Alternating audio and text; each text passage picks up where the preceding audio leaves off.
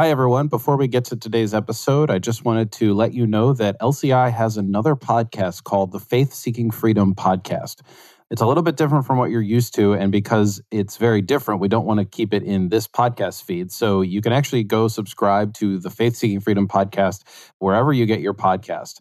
The Faith Seeking Freedom Podcast is a podcast that is entirely question and answer. And because we've kept each episode short, we can actually release them more frequently. And you can actually listen to them in a shorter time frame. And you can even share them with friends or people that you want to spread the message of liberty. So check out and subscribe to the Faith Seeking Freedom Podcast. Okay, back to the regular podcast. Welcome to the show that gets Christians thinking about faith and politics. Get ready to challenge the status quo, expand your imagination, and tackle controversy head on. Let's stand together at the intersection of faith and freedom. It's time for the Libertarian Christian Podcast. Welcome to another episode of the Libertarian Christian Podcast, a project of the Libertarian Christian Institute. I am your host, Doug Stewart, and we are going to talk about the ethics of anarcho-capitalism with our guest, Chris Bohrer. He's an entrepreneur with a background in robotics, AI, and software engineering. He studied engineering at Carnegie Mellon University and the University of Pennsylvania, and he is the author of a book, The Ethics of Anarcho-Capitalism, which is what we're going to talk about in this episode. Chris, thanks for joining us. Great to be with you. So I really liked your book, and I liked it for a number of reasons, one of which is it has a unique way of writing. It has a unique voice, which we'll talk about here in a minute. But I want to let our audience get to know you a little bit. Like, what's your background? How did you become a libertarian? Did you come out of the womb of, an anarcho-capitalist, or were you convinced in some way? Were you converted at a Ron Paul rally? What's your backstory, both, career/political journey? I grew up in sort of rural New Jersey, which was mainly Republican. So I guess I was Republican by association at birth. And then in my college years, met up with some libertarian friends who started moving me in that direction. And you guessed it. I ended up at a Ron Paul rally one day in Philadelphia. And that's what really moved me in the direction of anarcho-capitalism. Oh, that's really cool. That was literally a total guess. I had no idea that was part of your backstory. So it's very similar. I didn't go to a Ron Paul rally, but it was Ron Paul for me as well, in a very important way. As you were sort of being drawn in by friends and ideas, like what were some of the stronger attractions for you with respect to the message of liberty? I think at the time I was kind of interested in economics and how libertarianism could make the world healthier and wealthier and happier. And then, as you get deeper and deeper, you find out that there are so many other great things that happen when people live peacefully together. And to bring it back to Dr. Ron Paul, I just really liked how honest and consistent he was. It was kind of refreshing, and I loved that. So it was a good place to be. Yeah, for sure. That feels like another lifetime ago, considering what we're kind of dealing with in our present day. True. So what about your career? So you're not like a career politician or a career libertarian in sort of those fields. It looks like you're into entrepreneurship and all kinds of engineering things. So tell us a little bit about what you do there, as much as you care to share. I guess I'm mainly a technology guy. I started out more in the hardware space, building robots and things like that. Back in my academic days, I built things like snake robots for search and rescue applications. I worked in a company that built robotic key copying kiosks for a while. But lately, I've been doing a lot of software engineering. So kind of all over the place, but any kind of tech is fine by me. Yeah, that's really cool, man. So the book, The Ethics of Anarcho-Capitalism, it's a pretty decent sized book, but it's not like, it's not like The Length of Human Action, but it's a major accomplishment to write a book the way that you did. So where did the idea for the book begin in you? And kind of when did it begin and how? And, tell us a little bit of the origin story there. Like many budding libertarians, I went through a phase where I was reading a lot and listening to podcasts and just trying to learn as much as I could. And I guess as an engineer, I really wanted to understand how libertarianism works. And after reading a lot, I kind of suspected that there was a problem with the way that libertarianism was defined. And the reason was because we'd occasionally run into hypothetical scenarios that libertarianism would have a hard time answering, the way it was defined. So I wanted to find out, is there something wrong with libertarianism, or are we just not thinking about it in the right way? And so the book was kind of a quest to answer that question for myself. I keep mentioning this unique voice that you've written it in. So I think it would be safe to say you're writing this in the second person, if I'm getting that right. That's right. And the reader is the main character in this story that is an exploration from, I guess you could put it, from island to city in a very, like, I don't know, it's sort of like when Norman told me about it, because, he introduced me to the book and for us to have this interview, he explained this to me and I was like, oh, that sounds like a book that a libertarian would write. But as I got into it, you really are wrestling with things in the way that I wrestled with the non-aggression principle and where does it apply? How does it apply? How can we misapply it? Which we'll talk about here in a little bit, I think. And so that unique voice is something that I think helps the reader see it in a way that is personal and a way that helps them see that the thought process can be theirs. So I don't know if that's exactly what you were going for or just a portion of it. I do kind of wonder, and this is actually something Norman was talking to me about, is there something different what you're trying to do here versus what other fiction writers in the past, and when I say fiction, sorry, I should say narrative, nonfiction storytellers in the past would like to do, or even people like Ayn Rand? What is it that you're trying to accomplish by writing it in this unique style? Well, you mentioned being personal, which I think was very important to me. Many people think of libertarianism in terms of politics or political systems, but I really think libertarianism is more of an ethical system, which is something that applies to everyone, even in their day-to-day lives. So I wanted to make that clear that this is a tool people can use and something that can be interesting and fun, no matter what their occupation is. But in terms of how it relates to other, libertarian works, fiction or otherwise, I was really not trying to persuade people to be libertarian.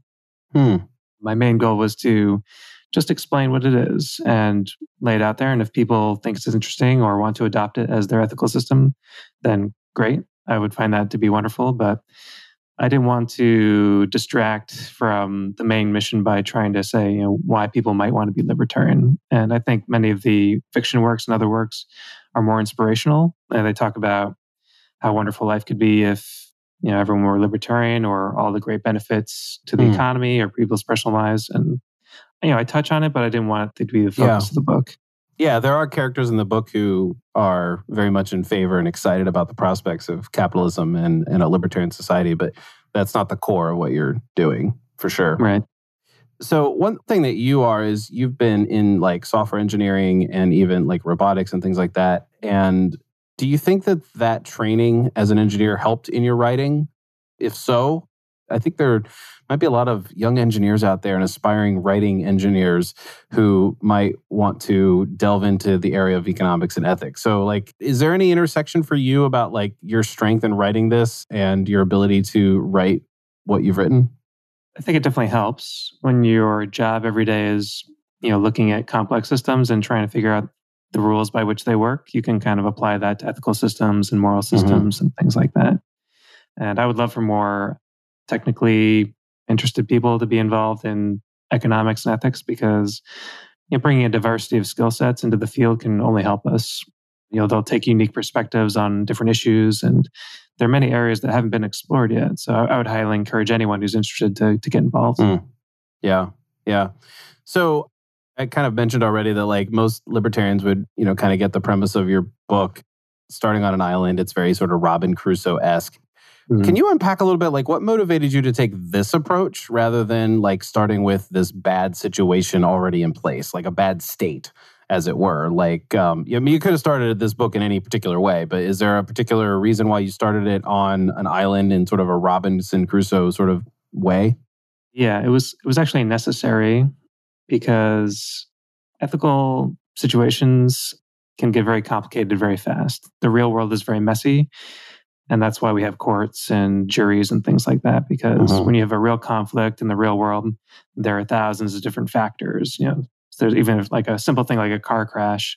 Well, was the road slippery, or was the weather bad? Was somebody texting on their phone?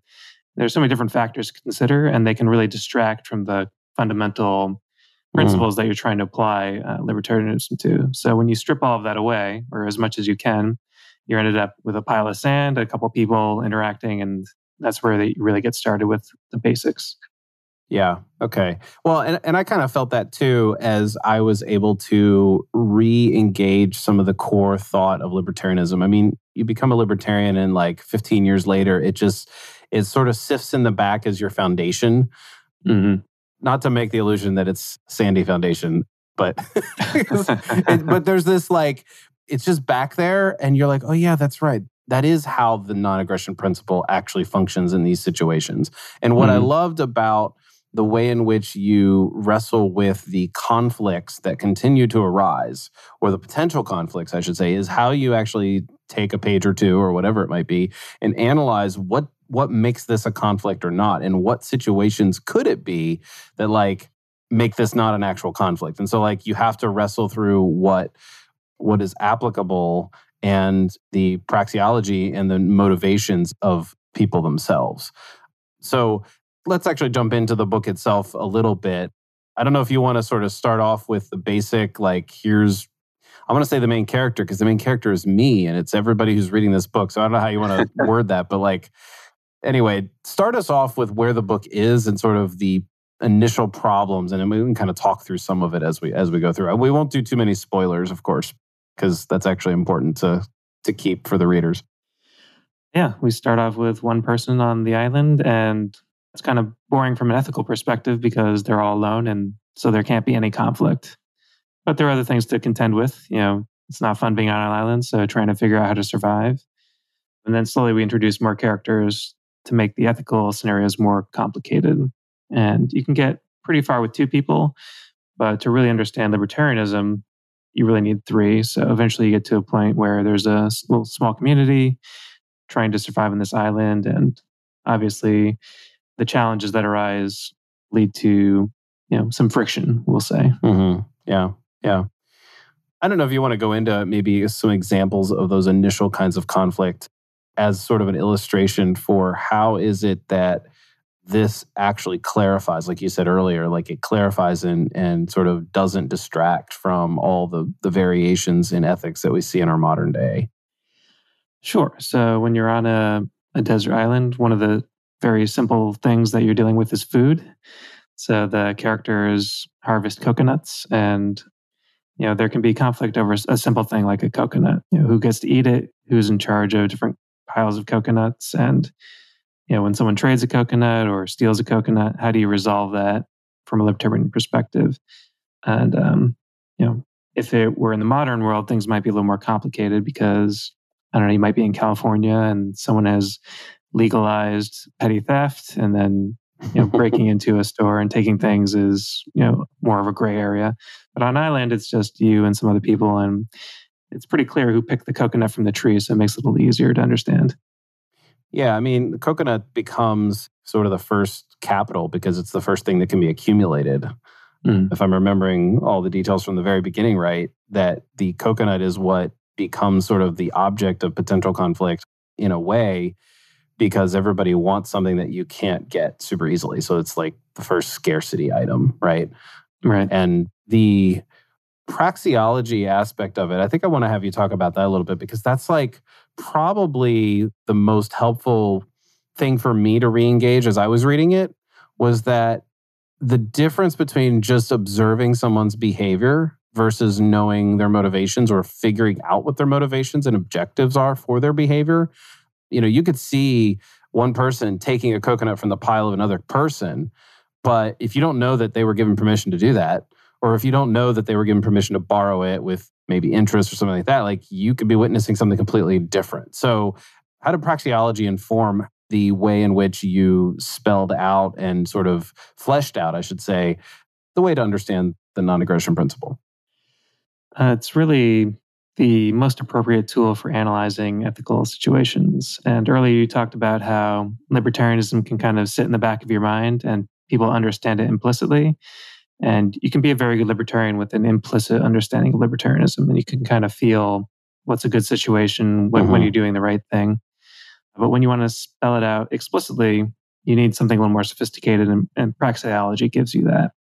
So, praxeology is all about purposeful behavior, emphasis on the purposeful.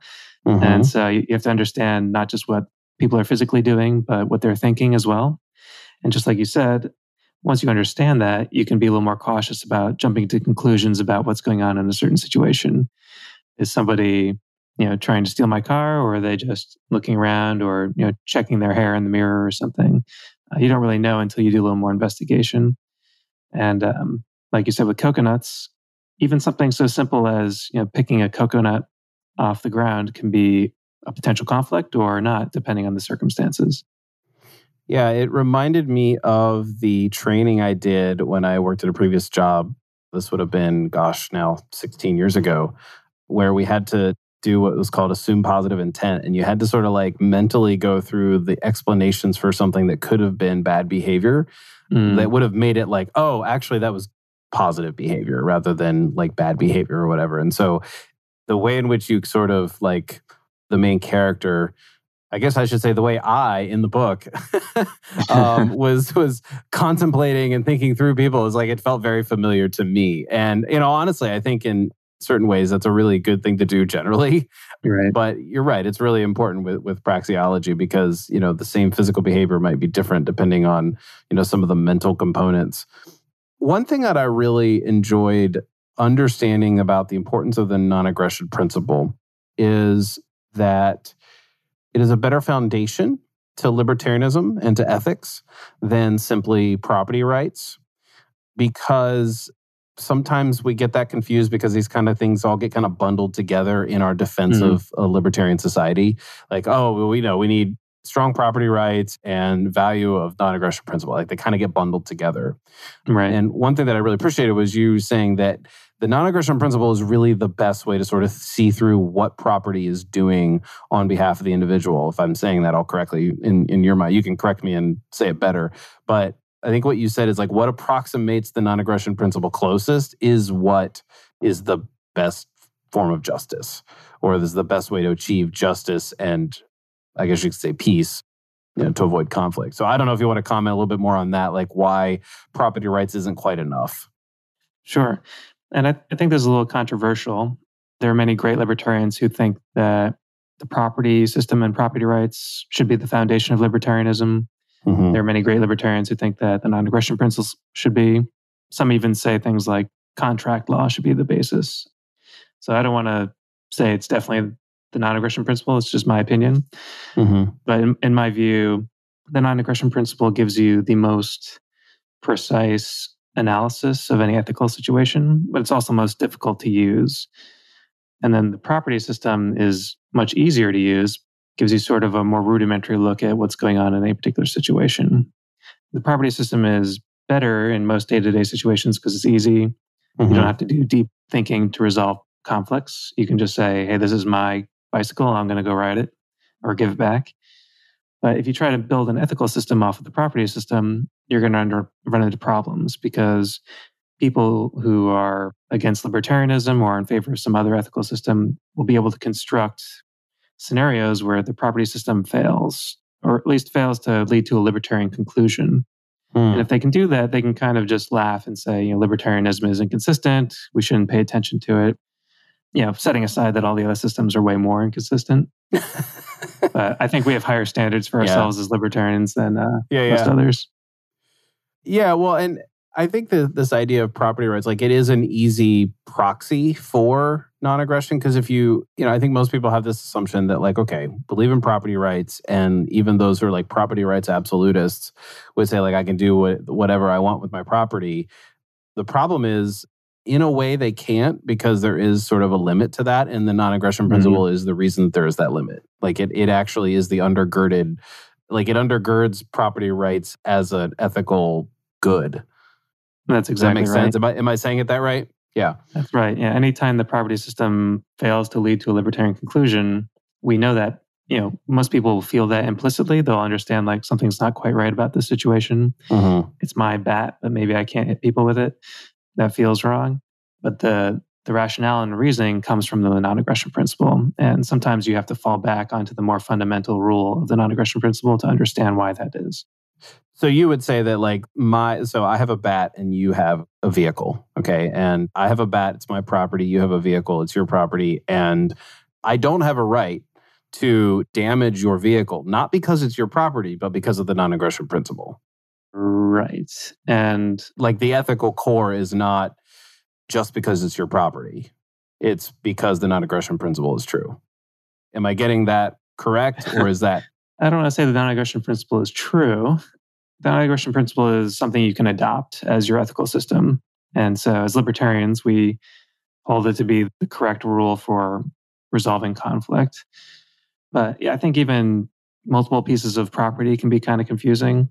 Walter Block has a good paper on this where he's called the human body shield, where you can just use people to kind of resolve it. So if there's a bad guy and he's holding somebody hostage, and you can stop him, but you have to shoot through the hostage, is that okay? And we have this idea of property where you own your own body. So, is it okay for somebody to stop the bad guy by shooting through a hostage, even though the hostage owns their body? And there's really no good way to resolve that situation using property rules. Because if you're an absolutist, like you said, then you can't shoot the hostage. But then the criminal has this kind of unstoppable armor where he can go into any bank or wherever he wants and do whatever he wants because you're not allowed to hurt this innocent person. We've got to kind of fall back on that non-aggression principle and say, if I shoot the hostage to stop the bad guy, there's certainly a conflict, but who's causing the conflict? It's not the innocent hostage, but it's not me either. Yeah. It's really this bad guy who's taking a hostage and doing other bad things to kind of provoke the response. So that's just an example of where the property system isn't quite high enough resolution to solve every problem. That's a good way to put it, the resolution analogy there. So I don't need you to pick fights with other libertarians per se here, but are there other ways in which the concept of property you feel is misapplied in the libertarian world? And I use the word libertarian pretty broadly there, so I don't need you to narrow it too much. Probably the most obvious is the libertarians who favor intellectual property. I think that's a pretty gross misapplication of the property system and the non-aggression principle. And there are probably other examples, but none really come to mind. Yeah. Hey, everyone. If you're like me, you listen to a lot of podcasts by producers and creators who have a listener support model. Sometimes people call it the Patreon model, where they ask listeners to give them money to keep the podcast going because they want a list of supporters. And there's certain benefits to doing that. They offer, free episodes ahead of time or bonus content and so forth. LCI has taken a different approach because we're a 501c3 nonprofit. We operate solely on the donations of those who are generous and love what we do. Now, we are totally appreciative of the fact that we have a growing audience and everybody's sharing our content. But if you'd like to be one of the people who donate to the Libertarian Christian Institute, because we're a nonprofit, it's actually tax deductible. You can do that at libertarianchristians.com/donate. You can donate in a number of ways, some of which incur fees for us and some of which do not. And you can either choose to pay those fees or not. However you want to do it, any small amount actually helps. We actually do encourage people to sign up for some sort of monthly contribution. So that gives us a better sense of how things are going to go each month through the year. So even if it's as little as $5-10 a month, that really helps us a lot. That really adds up when more and more people do it. So we appreciate all of your support, whether it's sharing, liking, reviewing, and doing all that. But we, of course, appreciate an actual financial donation to the Libertarian Christian Institute. So what's your typical response to libertarians or those who claim to be libertarians who, believe in strong property rights for intellectual things? I will have to say, you are the first person that I have seen. Okay, I'm gonna. This isn't really a spoiler. I'm just gonna say that the example you use in the book is a recipe, and I'm just why have I not heard? I don't think I've ever heard Stephan Kinsella. I don't think I've ever read any other anti-IP person use a recipe as an example for how absurd somebody getting a copyright for a recipe would be in our world. But you didn't go into that, but you used a recipe as the base example of how stupid this idea is. That it's just knowledge. So anyway, I was really enjoying that quite a bit. I was like, yes, somebody else is saying it. So anyway, tell me your analysis of intellectual property and why the non-aggression principle, how it relates to actual or non-actual property rights. First, I'm going to try to extend an olive branch to the libertarians who like IP. You can still be libertarian even if you're not 100% in line with anarcho-capitalism or my flavor of anarcho-capitalism. It's a big tent, and it's okay. They'll get there. But in terms of the actual question of intellectual property, it's really just a question of applying the non-aggression principle. There are two steps that I like to use. The first is there a conflict? And then if there is a conflict, whose fault is it, or who caused the conflict? And with intellectual property, there is no conflict because, like you said, one person can use the recipe to cook dinner and someone else on the other side of the world can use the recipe to cook dinner, the same recipe. And it doesn't interfere with either of them. Sometimes in the modern world, a conflict arises when an IP advocate says, hey, you're using my recipe, then goes and tries to stop somebody from using it because they feel like they own it. But when you think about it, that new conflict that does exist was caused by the person who's trying to enforce intellectual property rights, not by the person who's just cooking dinner. So, and we don't have to dwell on this particular one, but to give deference to the libertarians I threw under the bus in my introduction to this comment, or to this little segment, was it seems to me that like the biggest argument in favor of some minimal sense of IP is the idea that like it's not just that I can't cook that recipe or whatever. It's more like I'm using that as the basis for an income, and I'm using that and sure, maybe I'm on the other side of the world or I'm on the other side of the country, or even somewhere that's not even in actual competition with you, but like if I do something, I worked really hard at creating this masterful, and again, we'll just stick on recipes here, this masterful creation of a meal, and I keep that private and somehow it gets out and somebody else uses it and they do it too, and they use it to sell meals to people in their restaurant or whatever without any effort whatsoever. It does seem like there's a conflict, but I'm venturing to say that you would say there is no conflict. So why is there no conflict even though there is maybe a lot of discomfort? So to directly answer your question, there's no conflict because the way I define conflict is when multiple people are engaging in human action that is mutually exclusive. So when the two things can't happen. So, two people can't eat the same piece of fruit. They can't sit in the same chair. Those are, just impossibilities. The two people can cook the same food. Two people can try to sell the same meal cooked from the same recipe to the same market. And just because they both can't win at selling doesn't mean they both can't try. So you've got to take a step back and say, who is preventing who from doing what in the situation? My trying to sell something that I made doesn't necessarily prevent you from trying to do the same thing. Yeah. But I wanted to mention that many libertarians come to the conclusion that IP is legitimate for economic reasons. Libertarians are very into economics generally. They like things that improve economic efficiency, Austrian economics, all this.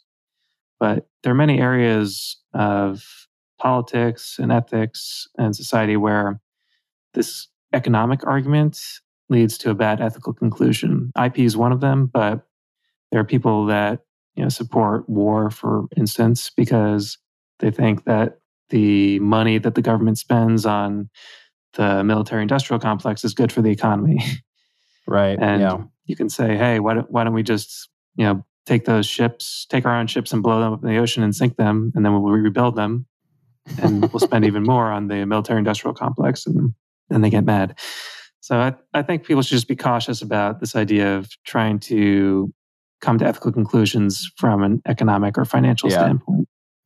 Wow, you have a really big tent for libertarians if those people are on your list. That's a stretch for me, man. They're getting there. That's true. The orientation is probably where it needs to start. I want to talk a little bit about justice. The key thing that I took away from this is this idea that restoration, and that's an important thing for a lot of Christians, that there's this theology around it. There's a whole tradition, the Anabaptist tradition, which is all about reconciliation and restoration. Part of the narrative of, the good news in the Christian faith is that there is going to be a restoration happen to creation through the work of Christ. And so it resonated with me that there is this idea in this ethics of anarcho-capitalism that isn't just about retribution for wrongs being done. Mm-hmm. And you can give an example from maybe the book or whatever, but it seemed really important to you as I was reading that you go through and say, look, this isn't just about so-and-so, hit somebody. They need to get hit back to teach them a lesson or to sort of just make the other person feel good that the person got hit back or something like that. It's more like, okay, if there was damage done, like sometimes you can't undo the damage. Death would be one example. But you have to approximate, and we're going to use that word again, approximate what would things be like and how would it be restored if this hadn't happened at all?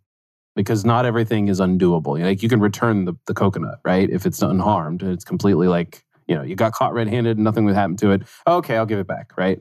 But there's more to it than just giving that back. I mean, that technically isn't the only part of the conflict. So anyway, I can let you start in that part of the discussion a little bit as you wish, but talk a little bit about that importance. Yeah, it was something I wasn't really expecting and just kind of came out of the narrative. But the idea that when somebody engages in aggression and causes conflict, they've changed the trajectory of somebody's life and in a way that is not good. So if you are somebody who's trying to be a law enforcement person or a judge, part of your role is not just to make sure that person doesn't do it again, but also to try and bring the world back to as close to as what it would have been if the evil event had never happened. So this is important for people who are trying to work in a criminal justice system. Even in a libertarian society, you would have police and courts, and they would be trying to, move the world back towards what it would have been if, aggression had not happened. But it's also important for people who, even libertarians, living their lives will occasionally be aggressors. Mistakes happen. You might step on somebody's foot or who knows, like accidentally bump somebody's car with your car and dent it. And this idea that you might not be able to completely fix the problem, but you should want to, as a libertarian, make it up to the person or get back, get the world as close to as what it would have been if that had never happened. So that's all justice is from an ethical perspective, in my opinion, is this idea of just undoing the consequences of conflict. Yeah. Again, this is one particular area where it illustrates your strength. And I'll say it this way, in a lot of places in the book, some people could see it as belaboring something not needed. But as I went through it, I mean, this is like, an additional page worth of contemplating this ethical scenario. Because, I mean, the book is about contemplating ethics, right? Yeah. Ethicals. I don't know if that's a word. But it illustrates that, like, it's really worth thinking about. Like, this isn't just about giving the thing back. But it's now that you've also disrupted trust, even if it's just clumsiness, right? Like, it could be clumsiness. Like, it's funny that you used denting someone's car. It literally happened to me today before we recorded this. And it's like, okay, so now there's like, the person was clumsy and they backed into me. And it's like, okay, there was no aggression, right? But there was conflict. And there, no malice, I should say. And so there's going to be a whole process now. And it actually affects my life in more than just my vehicle was damaged, right? And so it could be, a friendship's trust. That takes a long time to restore back as well. So I really appreciated that in particular. I mean, there's a handful of things that stood out to me, and every book, if I read it again, which I probably will do, it will stand out to me in different ways. And I think that those are key stories. And I'm going to use that word stories because you're telling this from a story perspective that kind of resonated with me. So I appreciate a lot of those things in how you wrote it.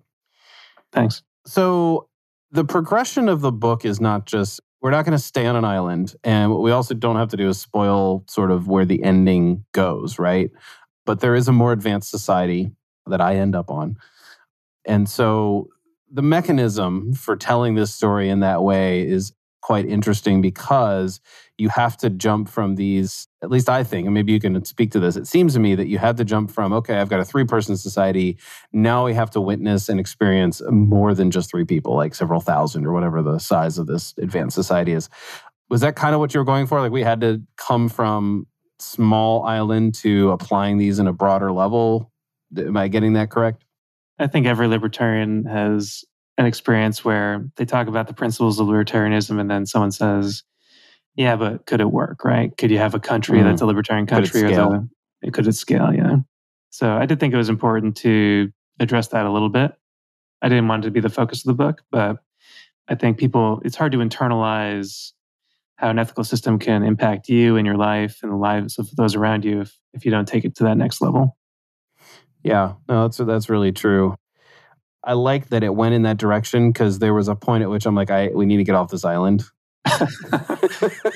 That's not to put down anything in your writing whatsoever. It was just more like, okay, I've contemplated what I need to contemplate on this island, and I'm gonna get off this island, and so I do. I like talking about this as if I'm the main character. It works well for people who like to talk about themselves. So I do want to ask, if you're okay with me asking you this, is there a reason that cryptocurrency is not something that's part of the story? Oh, well, obviously I'm in favor of crypto, and I think it would be, I was very tempted to make it like the currency of the more advanced society that you mentioned. Thought it just might be a little distracting from the core ethical message. Crypto is great, and I think it may have been more exciting actually to many people to have a book with crypto in it. I could probably put it in the title and sell more copies. But I didn't want to get hung up on any particular implementation of a libertarian society. Technologies change over time, and I just wanted to focus on the core. Like too specifically predictive of what it should look like. Yeah, and it's also a controversial topic. There are different cryptocurrencies and different views about how the future is going to evolve, and so I didn't want to be predictive that way. Yeah, no, it's fine. I didn't see it as a deficiency, and it didn't even occur to me until I was sitting down to write notes about this conversation that we're having. The absence of, I just ruined it for everybody, I think, is I just talked about the absence of it, and they're going to be like, what? I didn't talk about it? But no, it doesn't distract at all. You might be right. Now that you sort of gave your reasons for it, it's like, oh, yeah, okay, I can see it as a distraction from sort of the core point that's going on. So how has the book been received? I mean, like, what's been your interaction with people who have read it? You've heard my thoughts. I'm sure you've been on some other podcasts with people that I know. What's been the average reader response? It's been very polarizing. I think some people like it a lot and some people hate it.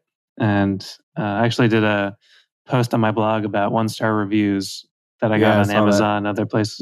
But I think most of the haters are not very serious. And I was actually a little disappointed because I had intended to do a revision of the book after 1 year of publishing it and just doing updates from all the criticism and other negative feedback that I got. And there really wasn't anything interesting. Some people helpfully said, some terms might have been confusing or, gave suggestions on how to potentially improve the way I was explaining things. But there were no serious attacks that I felt like I had to go back and address. There wasn't anything substantial, at least in the ones that I saw of that article you were mentioning. There wasn't any that were like really substantial critiques. Like you probably got better critiques from actual libertarians in sort of your first draft phase, right? Yeah, if there's one thing you can count on libertarians for, it's critiques of libertarian theory.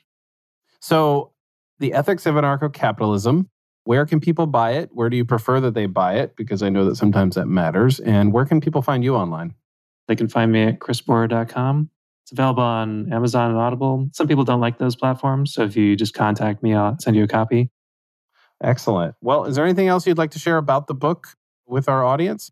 It comes highly recommended by me, as everybody's already heard. But Chris, if you want to say anything more, is another chance. No, I just hope people enjoy it. And if not, send me a note and let me know why. Okay. And maybe you'll get an actual substantive 1-star review so that you can make that second version, right? I look forward to it. All right. Thanks, man. Thank you. Thank you for listening to another episode of the Libertarian Christian Podcast. If you liked today's episode, we encourage you to rate us on Apple Podcasts to help expand our audience. If you want to reach out to us, email us at podcast@libertarianchristians.com. You can also reach us at LCI Official on Twitter. And of course, we are on Facebook and have an active group you are welcome to join. Thanks for listening, and we'll see you next time.